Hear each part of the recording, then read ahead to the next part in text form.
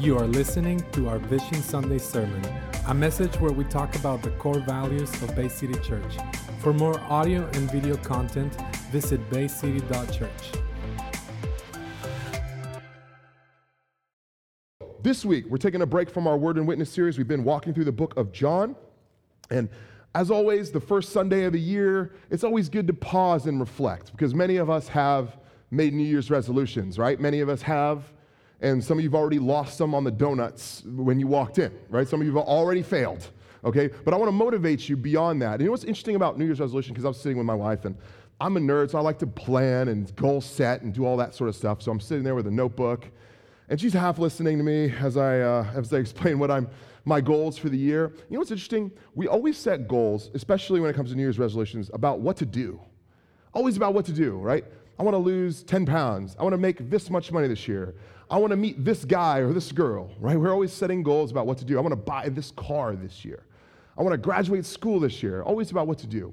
But it's interesting because we all really, although we do want to do some things, there's also an underlying reason behind those goals. It's not so much that we're just trying to figure out what to do, but we're looking at how to be, who to be, right? Who to become underneath that. Let me give you an example. For instance, it's like, say your goal is, I want to buy a car, right? I want to buy a car this year, a new car. Of course you want to buy the car, but it's not so much that you want to buy a car, it's that you want to buy that car, right? You want to be the sort of person that would drive that car, right? Say you want to, maybe your goal is to lose 25 pounds this year. I want to lose some weight. I want to get healthy. I want to be healthy. It's not so much that you want to go to the gym 4 times a week, so much as it is that you want to be the sort of person that goes to the gym 4 times a week. You're kind of aiming to be somebody. You've got this vision in your mind of who you want to become, and you're setting your goals accordingly. So let me ask you just a kind of fundamental question. Not what do you want to do this year, who do you want to become this year? What sort of person do you want to become this year? Now, as you think about that for your own personal goals and vision for who you want to be this year, and maybe what sort of financial goals or job goals or family goals you might have, let me ask you and implore you to think spiritually about this for a second. What sort of person do you want to be spiritually this year? And so I'm going to give kind of an overarching resolution, hopefully for Bay City Church, but maybe you can adopt it yourself, okay? And I'll explain it. In 2020, seek to be an authentic version of yourself, an authentic follower of Jesus. Now, the word authentic is very important in here because many of you might say, man, I'm a follower of Jesus already, I understand. Or maybe some of you are like, I don't know what that means. Authentic follower of Jesus, because authenticity is important. What does authenticity really mean? Authenticity is really about congruence between you, the way you behave, and your deeper values, right? What are my deepest values? How do I want to live my life? How do I want to serve others? And am I living that out, right? Now, we can all readily recall experiences when we're actually acting inauthentically. You remember those? Remember when you acted at odds with ways you felt like you knew you should be acting? Has anyone, just by show of hands, has anyone done something they felt was out of character with themselves? Okay, all of us, hopefully, right? We've all done that. We felt, and what do we say often when we do something that's not aligned with how we think we should act? What do we say? That's not who I am. That's not who I am. That's not who I am. I believe I am this way. I'm acting incongruently with that. And when I do that, I go, that's not who I am, okay? Authenticity is really about acting in congruence between our deeper values and beliefs and our actions. That's what we're aiming for this year. And authenticity, in a sense, is really about being the same person in all your circles. How many circles do you have? You have circle of friends, circle of family, church family, work. Let me ask you a question. Are you that same person in all those places? Or do you remove your persona like a hat in each place you walk into? Right? Authenticity at its root is really about integrity. You know, the word integrity comes from the word integer. In math, numerator is the same as the denominator, whole number. You're seeking wholeness. So in every denominator, you're the common denominator. Are all your numerators the same in all your circles? Are you the same person at work or as you are with your friends? Or do you have different versions of yourself in each place you go? My goal for you all and for our church is to seek wholeness, a whole Christian life in every space that we go into. Nobody wants this feeling of being unwhole or out of sync with who you believe yourself to be. Now, I think I can help us all get there, but before I can kind of show you a few ways we can do that, I think it's important to kind of state some of the problems in our Western culture when it comes to being authentically, let's say, Christian. So I understand some of you may not be Christian, but for the sake of all of us, I think that there'll be some things for you to learn here as well. There's some issues about being authentically Christian in our own society. And here's the biggest problem I see, okay? Today, what we say has become more powerful than what we do. What we say has become more powerful than what we do. So, for instance, I can say something about my life, and I've stated my truth, therefore it is true because I've said it. Does that make any sense to anybody? I could tell you right now, I am not on the stage, and I believe it in my heart, therefore I'm not on the stage. I think, therefore I am. Oh, it's not such an old idea. It's not such a new idea, right? This has been going around for a long time. So we believe that what we say we are is what we are in society. Now that makes actually being something very challenging. But this is actually what makes Christianity fundamentally different from most other worldviews. Because in authentic Christian circles, you actually have to become something. You have to put skin in the game. It's actually one of the only religions, or one of the only worldviews rather, especially today, where you can actually say you're a Christian and Christianity can say back to you, no, you're not. You don't agree? Jesus said it himself. People said, Lord, didn't we prophesy in your name? Didn't we serve many people in your name? Jesus says, depart from me, I never knew you. Jesus himself has told people, I'm Christian. He said, I don't think so. Jesus actually done that. That's been a thing in Christianity. And so there's something that happens when you become a authentically Christian that changes you, and it's the reason why you can't actually act outside of that box. You can't say you're Christian and not perform or, let's say, grow fruit like it. Here's why. Verse 17 in our text. Therefore, if anyone is in Christ, he is a new creation. The old has passed away. Behold, the new has come. When someone calls themselves a Christian, maybe some of you in here, or a believer in God, what they are saying is that you've essentially changed, that Jesus Christ has come, you've believed his words, he's taken your heart of stone out, he's granted you a heart of flesh, and that heart of flesh is able to follow God as it sees, and so it's able to follow him. And so if that heart doesn't follow God, we can surmise that maybe that heart hasn't been changed by Jesus. That's what happened here. Our old selves die when someone becomes a Christian, and a new self has arrived. God has essentially slaughtered the old broken self and has given a new transformed self that is able to change. Now, fundamentally, for the believer then, that means that someone's a Christian. The most authentic self is the self that follows what Jesus wants to follow, because the new self is the self that follows Jesus. And so if our lives don't follow Jesus, then how can we say that our numerator is the same as our denominator? But what's great about this is that God is the one who actually grants us power to change. It's not all on us. Because I'm about to give you a list of some marks of how to live your life for 2020. And what I don't want you to feel is a tremendous amount of weight to perform, because that's not what's going to happen here. God calls us to this standard, but he also provides and makes a way for us to be able to follow that standard. So fundamentally, Christianity has a posture that must first receive from God and then behave.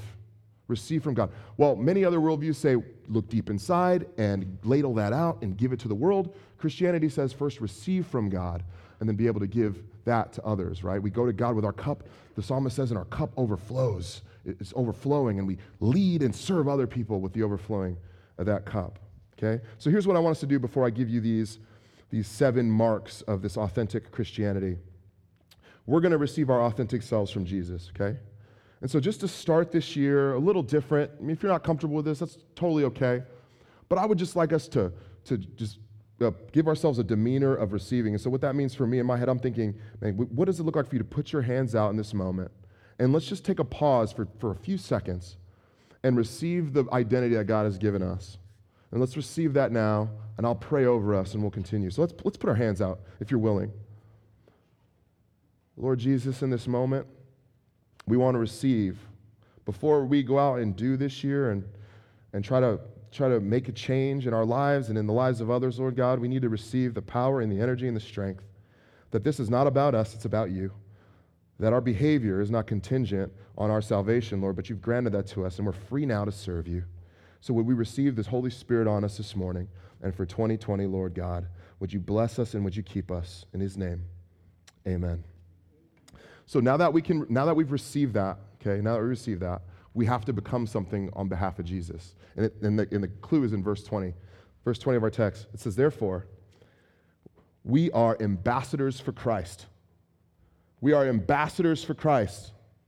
God making his appeal through us. We implore you on behalf of Christ to be reconciled to God. So Paul, the author of 2 Corinthians here, he is sent by God to minister to people, to announce that no longer is our salvation resting on our adherence, rather it's in belief in Jesus. That's what he's saying. And so like Paul, we're ambassadors for Jesus.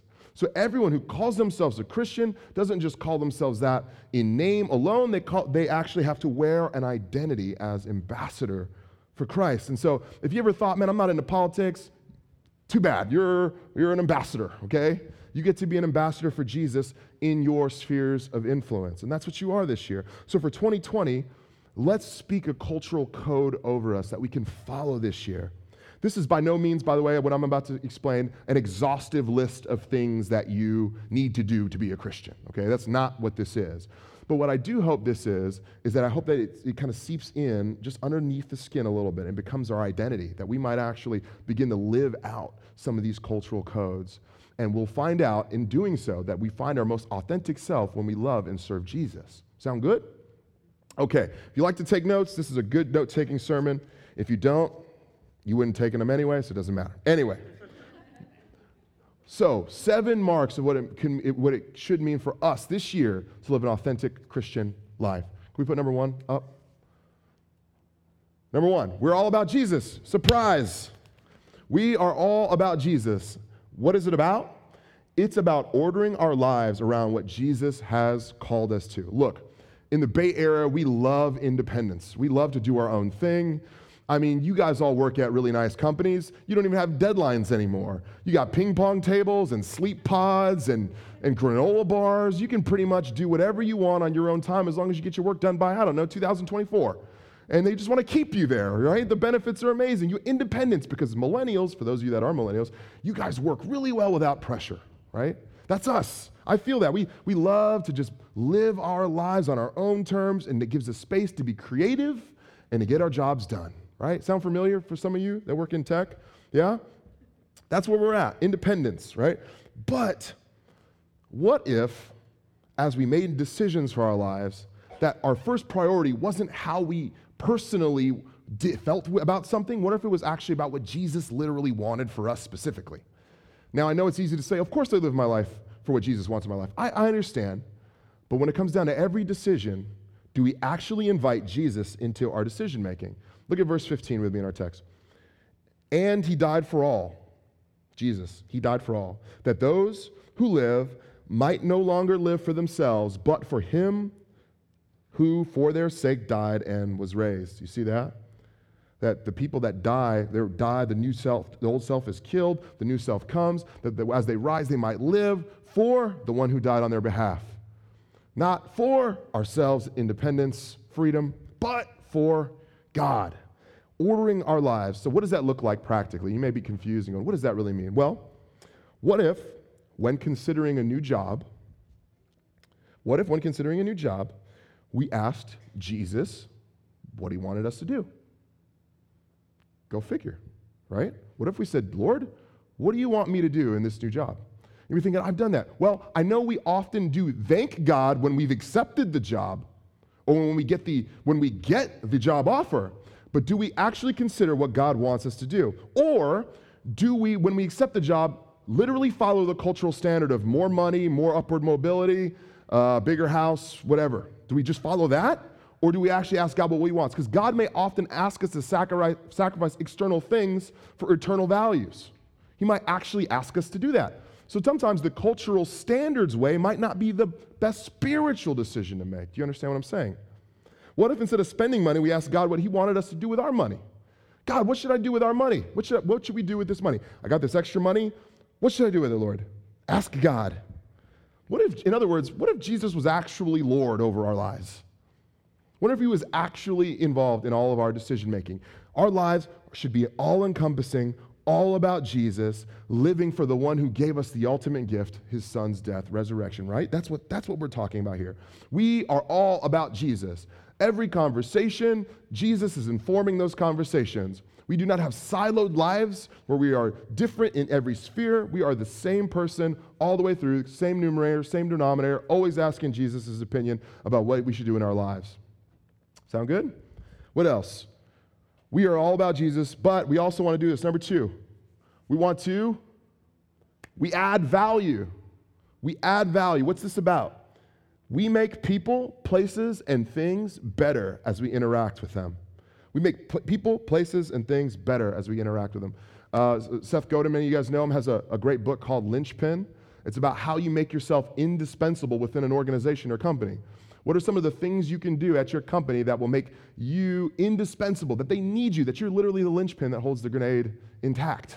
Okay? That's what we're talking about here. Where are you in your life the linchpin? Are you the linchpin in your community, your place of work, in your circle of friends? Where are you so valuable that if you were gone, the whole place would fall into chaos, or they would desperately need a replacement? Where is that? You know, it's interesting.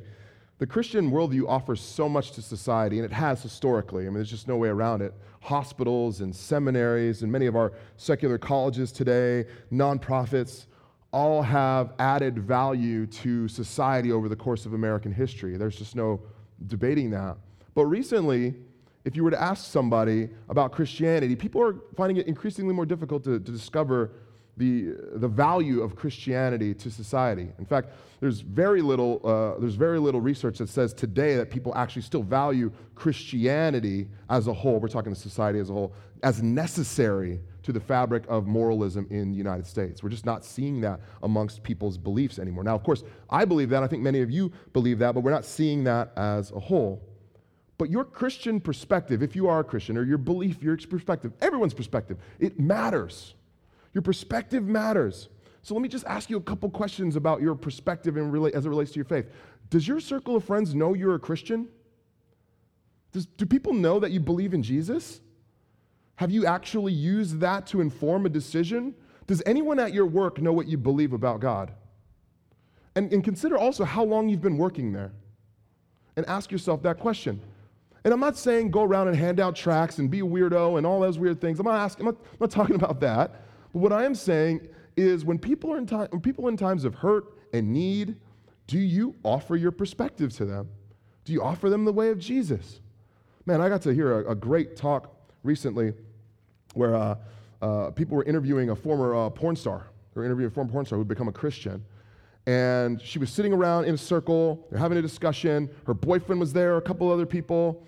And they're talking about, dating and relationships and marriage. And what happens in the middle of this conversation is her boyfriend pulls out a phone and starts passing it around, showing photos of her to all the guys in the group. Horrible. Just absolutely deplorable behavior. And she felt terrible about it. And she started crying and kind of walked outside. And another guy who had just happened to be there went outside and chased after her, completely unrelated, and said, hey, is everything okay? And she's like, no, I didn't think that my future husband would ever do that to me. And he's like, well, I know someone that wouldn't do that to you. His name is Jesus. Have you ever heard of Jesus? And you think, man, that's a little pushy. But in a moment like that, there are opportunities in your life where you see someone down on their luck or stressed out, where you can present the gospel as an obvious and open invitation for them. That's what it means to add value to people's lives at the highest level. Can you do that? And have you done that? Have people ask your opinion around certain social, political, and cultural events because you've been obvious and open with your faith? And besides your faith, where else have you added value in your community? Do you serve anywhere? Do you contribute anywhere? At your places of work, are you a reliable and dependable worker and friend? Are you those things? So here's my question for you in this one. Where in your city have you made such an impact that the place would be worse off if you were gone? Where in your city have you made such an impact that the place would be worse off if you were gone? Or would anybody notice at all? I want for you a season of adding value into people's lives this year, particularly with the gospel. All Jesus, by the way, did was add value. That's all he did. Verse 18, it says, and this is from God, who through Christ reconciled us to himself and gave us the ministry of reconciliation. That is, Christ in God was reconciling the world to himself, not counting their trespasses against them, but entrusting us to the message of reconciliation. Here we see that Jesus adds value by reconciling the world to himself. That's all he did. When he visited sinners, he would consistently and constantly add value to them by giving them advice, calling them to something greater than themselves, calling them towards repentance. Jesus saw our greatest need and he filled it. Where do you see a need in your city, in your family, in your church that you can fill and add value to? Where do you see it? Okay. We're all about Jesus. We add value. What else? Number 3. We are cheerfully generous. You guys just got to hear about how generous many of you have been. It's awesome. What's this about? It's about giving our resources as fuel to God's kingdom-building fire.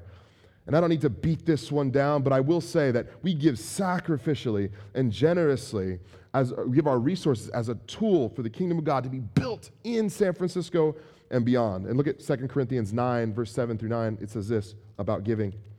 Each one must give as he has decided in his heart, not reluctantly or under compulsion, for God loves a cheerful giver, and God is able to make all grace abound to you, so that having all sufficiency in all things at all times, you may abound in every good work. As it is written, he has distributed freely, and he has given to the poor. So, first thing is this. We see here that Jesus gives to us, so we give. God gives us, and we redistribute. That's a wonderful idea, that God gives us all things. We have all, it says, all sufficiency in all things, in all times. That's the sort of God we serve. We serve a God who is making sure we are taken care of regardless of the circumstances. That is wonderful. So we don't need to be fearful with our resources, thinking that, man, I don't know if God's going to come through. Actually, radical generosity is the surest sign that you're content and comfortable with God's call on your life, that you know that God's going to be there for you. It's a wonderful idea. And it also says each one must give as he has decided in his heart, not reluctantly or under compulsion. So if you are giving and you feel pushed or you're giving angrily, that is not congruent. And is it authentic? No. Is it? It's like when someone's invited over your house and you're cleaning the house and you're angry about it. And you're like, oh, this is stupid. I gotta sweep the floor again. And oh, gosh, Stacy's coming again. I can't believe this. And you're angry because Stacy's coming over again. And you get there, and she's like, how's everything going? Oh, hey, how's it going? Welcome, come on in. I'm so glad you're here. You are so livid that you had to clean that house. That is not authentic, okay? That is not authentic. And the same is true with giving. You want to go write the check. Oh, my gosh, this stupid money again. Here we go. It's charity. You giving the money away? That's not what God wants. God wants you to live in sync. You're authentic. He wants you to be your most authentic self. And so that's why he says, give cheerfully. Give cheerfully. Because I want you to like it. I want you to like giving. That's what he wants from you. Because I know that if I've transformed you and you're a new creation in Christ, that eventually, as you grow and you mature in your faith, that you will desire to do what I've done for you, to give. And he understands that. I want radical generosity for you. And one of the reasons I want it for you is that what you do with your money communicates to the people around you what you value. And man, I'll tell you what, in our society, one of the surest ways to convince somebody that you're for real is what you do with your money. People know. You could say, I'm a Christian, yada, yada. Like, oh, yeah, well, what do you really do besides visit church? Or, yeah, I'm into the nonprofits. I love the homeless. Well, what do you really do besides go on Twitter and talk about the homeless problem? Oh, I actually donate significant amount of money to the homeless shelter. I actually participate in serving the homeless shelter. I actually give back to my church. People actually can see it. People go, oh, okay, so you actually put your money where your mouth is. You actually do it. Because money is a huge God in our society. And so if people see you serving something else other than money, they take notice. It's a witness to others. So, cheerfully generous. What else? Number 4. We don't wear masks. It's about we aren't ashamed of our mess. We are a work in progress. This means you are bringing your most authentic self to the world, okay? This is what it means. Look at verse 17 with me. Therefore, if anyone is in Christ, he is a new creation. The old has passed away, and the new has come. All this is from God, who through Christ reconciled us to himself and gave us the ministry of reconciliation. That is, in Christ, God was reconciling the world to himself, not counting the trespasses against them, and entrusting us to the message of reconciliation. Here we see that God absorbs our mess. Okay, because I'm going to give you 3 reasons we don't wear masks. The first one is God isn't ashamed of your mess, and you shouldn't be either. God does not want your best. He takes your worst and gives you his best. And so when we hide our mess from other people, we're more ashamed of our mess than Christ is. Jesus is willing to absorb that mess, okay? And when we do that, we are kind of sweeping stuff under the rug, trying to present our best selves forward, but that's not obvious because we know we're hurting inside, aren't we? We know we're stressed out. We know we're anxious. We know we're tired. We have all these things deep buried in, and we're not presenting that to the world. We are wearing masks. The other reason we don't wear masks is Jesus didn't die to make us the world's greatest actors. He did not die to make us pretend to be saved, sinners saved by grace. Everyone wears masks, and the thing is, in church, when we hear that, we go, yeah, I can think of plenty of people that are just putting masks on, and like, man, they're phony to me here and there, and and you can see that, but here, it happens in the church as much as it happens anywhere. Mask with Christian stickers is still a mask. And if you are incredibly different on a Sunday morning as you are at any other time during the week, and it's not because you're happy you get to hear about Jesus, it's just because you're trying to pretend, then you've got an authenticity problem. If this is the time you're like, oh, hey, how's it going? Everything's good. If that's the time you're doing that, then you have an authenticity problem. We don't want to wear masks because Jesus didn't die so we can win a Tony Award in pretending to be happy. That's not what he's after, okay? The last reason we don't wear masks is that our transparency leads to transformation. You see, once we get the brutal facts of our own soul, once we get the brutal facts of who we really are, that we are sad, that we are struggling, that we aren't doing as well as we hoped, then we're able to actually make change. Now we've got a good starting point and a foundation. Once we get the brutal facts about who we are, now we're able to actually have a good starting point to change. When you don't give all the information, you're not going to be able to start changing. It's like when you go to the doctor, you got significant problems, you avoid telling the doctor some of your symptoms, you're not going to get a good diagnosis. Many of us have just been hiding things for so long, you haven't get an accurate diagnosis, you keep trying different things and none of them's working. You got to be honest. Our transparency leads to transformation for us, but it also leads to transformation for others. See, Paul says you can comfort those with the comfort you've received in Jesus. That means the things that you've struggled with, if you share those things, other people are able to come to you and go, oh, I can find hope with that person. I can find hope with that person. I want authentic relationships for you too, and being transparent emotionally is the quickest way to having great authentic relationships. At Bay City, we've got to see so many people openly confess sin, openly confess struggles in the middle of city groups, to see people say, I'm struggling with this. This is where I'm hurting in this area. To see that, now you've got an open door for people to help minister to you. That's what we want. I'll just be completely honest with you. Me and my wife, we came to start Bay City 18 months ago, and we were terrified, completely terrified. Is this going to work? This is the least church city in America. I don't know if this is going to work. I like to preach. How's it going to be preaching all the time to San Franciscans? I just moved from Utah. They're way different. This is going to be hard. Are they going to like me? Am I too big? Am I too loud? I don't know. It's crazy. There's fear there. But when you're transparent about that fear, one, you're saying that I'm a sinner saved by grace. It doesn't really matter what other people's opinions are about me because I've got an opinion. Jesus has his opinion of me. But also, other people may go, you know what? I'm afraid too. We should have a conversation. We don't wear masks. Jesus didn't die for you to put a mask on. He died for you to take one off. Next. Number 5, we show up. We show up. What's it about? Stewarding our physical presence for the benefit of Jesus and others. This is a big one in our culture today. Now, this is specifically for especially the Bay Area, but a culture like ours has become increasingly less present, hasn't it? Increasingly less present.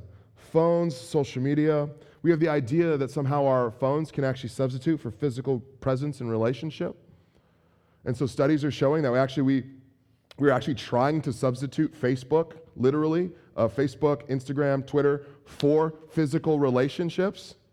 And we're realizing that a thumbs up is not the same as a hug in real life. We're discovering that as a society. Keep in mind, this is all an experiment for us. I mean, we're the first, this is the first time in history we've been able to do this. We're experimenting right now with all this. But people actually do value and want your physical presence. And that's true here. That's true in your place of work. That's true in your family. Okay? Sending a card is great. People want to see your eyes. People want to see it. So I have a question. What's it been like for you to have people in your life show up for you? Remember the time you were stressed out or struggling? A person came over, actually sat with you, brought their presence to you, consoled you, looked at you, prayed for you. What was that like, having that person show up? What was it like being at your piano recital or your art expo or your baseball game and see your parents physically show up? To see their physical presence there. When your physical presence, it communicates something about who you are.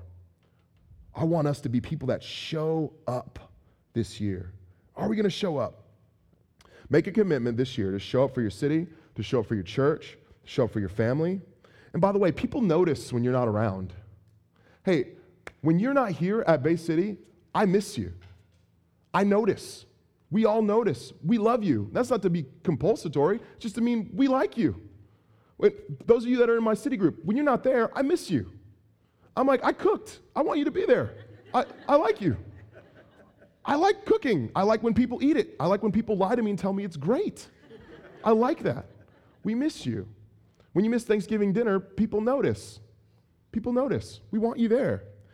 Consider it one of your goals this year to show up for people. Because you don't know the compounding effect of this over the course of a year on somebody. But man, I'm looking back. Man, he was there all year for me. That sort of behavior is going to grant you opportunities to give the gospel, to give advice, to be friends with people. It's going to give you that. So look for opportunities in your spheres of influence. Maybe it's your gym. Maybe it's your circle of friends. People inviting you to stuff. Show up. Show up for people this year. When the decisions between sleeping in, going to brunch, or taking me time, choose other people this year. Choose other people. Number 6. We give grace like we've received it. What's it about? Forgiveness is better than retribution. Forgiveness is better than retribution. Now, forgiveness is tricky for many people because we want to receive forgiveness like a fire hose, but we want to give it out like a leaky faucet. Like we're willing to, I need forgiveness. Will you forgive me? I can't believe I did that to you. But man, when it comes to someone doing something wrong to you, you go, it's just not that easy. I can't just forgive them. Why? Because it hurt me. I'm just harmed by what they did for me. Now, we want the forgiveness. I mean, and God forbid we wouldn't get it from that person.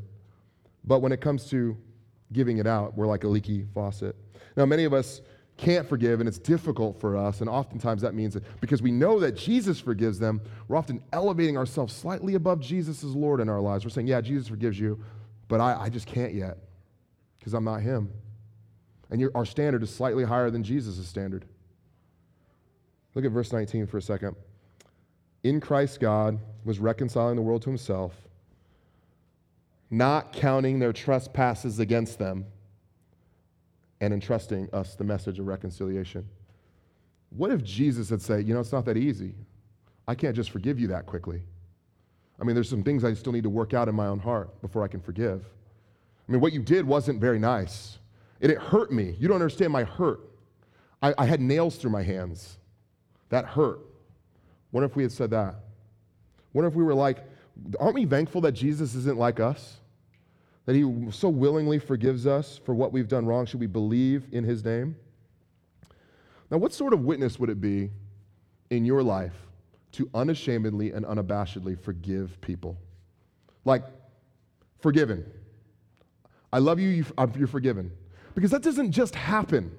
I mean, many of you have seen this as well. I have family that have broken relationships because neither of them wants to apologize for something so foolish. Maybe some of you are there as well. I just can't forgive that person. We don't even talk anymore. What sort of witness would it be to say, hey, listen, I know all the things that have happened between us. I get it. I love you. I forgive you for what's happened. I hope you can forgive me for what's happened, and I'm willing to put this past us. I serve a great God who's forgiven me. I've done a lot of wrong things. He's embraced me. He's forgiven me. I want to embrace you and forgive you as well. What sort of witness could that be to somebody that either is struggling in their faith or maybe doesn't believe in Jesus? That sort of power to do that in today's world only comes from a supernatural place. Only comes from a supernatural place. I want that for you. Now, some of us might say, no, they must apologize for what they've done. But oftentimes, our untempered forgiveness could be what leads them to apologize in the first place. You understand that? It could be that your forgiving them might go, you know what? I did some stupid things. Could be. All right, our last one, guys. Our last mark of the authentic Christian, number seven. We are grateful no matter the circumstances. What's it about? All we have is a gift from God, and we live like it. Now, don't most of our problems actually just come from this? Just being ungrateful? We've become an ungrateful society as a whole, and and younger generations in particular. Ungrateful. All we have is a gift from God, though. And we have such abundance in America. There's a financial guru that's moved from India, and he has an interesting take on taxes. Yeah, everyone complains about taxes. He says, you know what? I actually don't complain about my taxes because I know I could not earn what I earn in any other place in the country. I have the pleasure and point to be able to give my taxes to a place where I actually get the opportunity to make the money I make. What if we took that sort of posture when it came to the things of our lives? We always complain about all of these things, but man, a tax in America means you have an opportunity to earn an income in America. This is powerful. Now, there's a comedian on Netflix. Many of you guys have seen Ronnie Chang's new Netflix special. He's from China, and he points out, being from China, about how ungrateful Americans are. And you can kind of see it, and I've got here's a quote from him. He says this. He says, there's so much stuff in America, so much abundance. It's hard to see if you've been born and raised there, but if you come from somewhere else, it's so obvious. The abundance in this country is out of control. It's like Christmas every day. Hyperloops, electric cars, SpaceX, robot vacuums, iPhone 8s and 10s at the same time. They can't even wait in America. There was an iPhone 8 and an iPhone 10 in the same year. That's weird. I mean, they skipped 9. Can't wait. Americans, we're ungrateful. We, as a society, we've looked at our resources and said, this isn't enough. And we're always looking forward to the next thing. Oftentimes, the reason why we're frustrated and the reason why we're stressed out about all of our things and so ungrateful is because we're starting to feel entitled. We're starting to feel entitled for the things that we used to be grateful for. You understand? Oh man, this is so great. Your boss gives you a raise, and all of a sudden, I'm expecting a raise. And if I don't get a raise, I'm angry. Right? We're entitled to things we used to feel grateful for. What does it look like this year to be grateful in all circumstances? What does it look like to decide to be positive in a situation where you've easily gone negative? What does it look like to do that this year? I want this gratitude for you over your life. This year, don't become entitled to the grace that God has given you. Don't presume upon the grace of God. Don't presume that, you know what, I've believed, I've prayed the prayer, I'm a Christian, I'm clutching onto my salvation certificate, and I can just go about my business. Hold on. What does it look like to actually, God to fill you with that grace and fill you with gratitude, and then you use that on others? Gratitude that grants you contentment so that you're not so negative this year. What does that look like? Now, do we have a list of all 7 at once? Yeah, okay, so these are all 7. This is the cultural code here for 2020 for Bay City. These are 7 things I hope that if you don't want to take all 7, I'm going to try to take all 7. I hope our church as a whole takes all 7, that there may be 1 or 2 of these that you implement in your life this year. That you say, you know what, I think everything is going to be about Jesus. I hope that one is for everybody, okay? Let's just count that one for everyone. Moving on. You want to add value. You want to be cheerfully generous. You don't want to wear masks anymore. You're going to be authentic. You're going to show up. We're going to be grateful. We're going to give grace to people. We're going to forgive people. Where are you going to implement these in your life this year? Now, just to close, I know some of us are thinking, man, how am I going to be grateful this year? You don't understand the life I've had this year. You don't understand the stress, the lost relationships, the death, the problems I've experienced this year. How do you understand? How do you think I could possibly be grateful or give grace to anybody this year? This is where Christ comes in. It's all about Jesus. Jesus, God creates the world and makes it perfect. He creates humanity. They are very good. Everything else is good. The humanity is very good. Very good humanity decides to rebel against a very, very good God. And they, as a result, destroy his creation. The reason why it's hard to add value is because humanity is causing problems. The reason why it's not easy to be generous is because our sin is present. The reason why we don't want to show up is because we're fractured in our relationships. This all comes from the problem of sin that has entered into the world. And so God says, despite all of the wrongdoing you've done to me, I'm going to give grace and I'm going to send Jesus to the world. Anyone who would believe in Jesus would not die. They would not die as a result of their sin. They would inherit eternal life. That's what our God does. And he sums it up so perfectly in verse 21. For our sake, he made him who knew no sin to become sin, so that in him we might become the righteousness of God.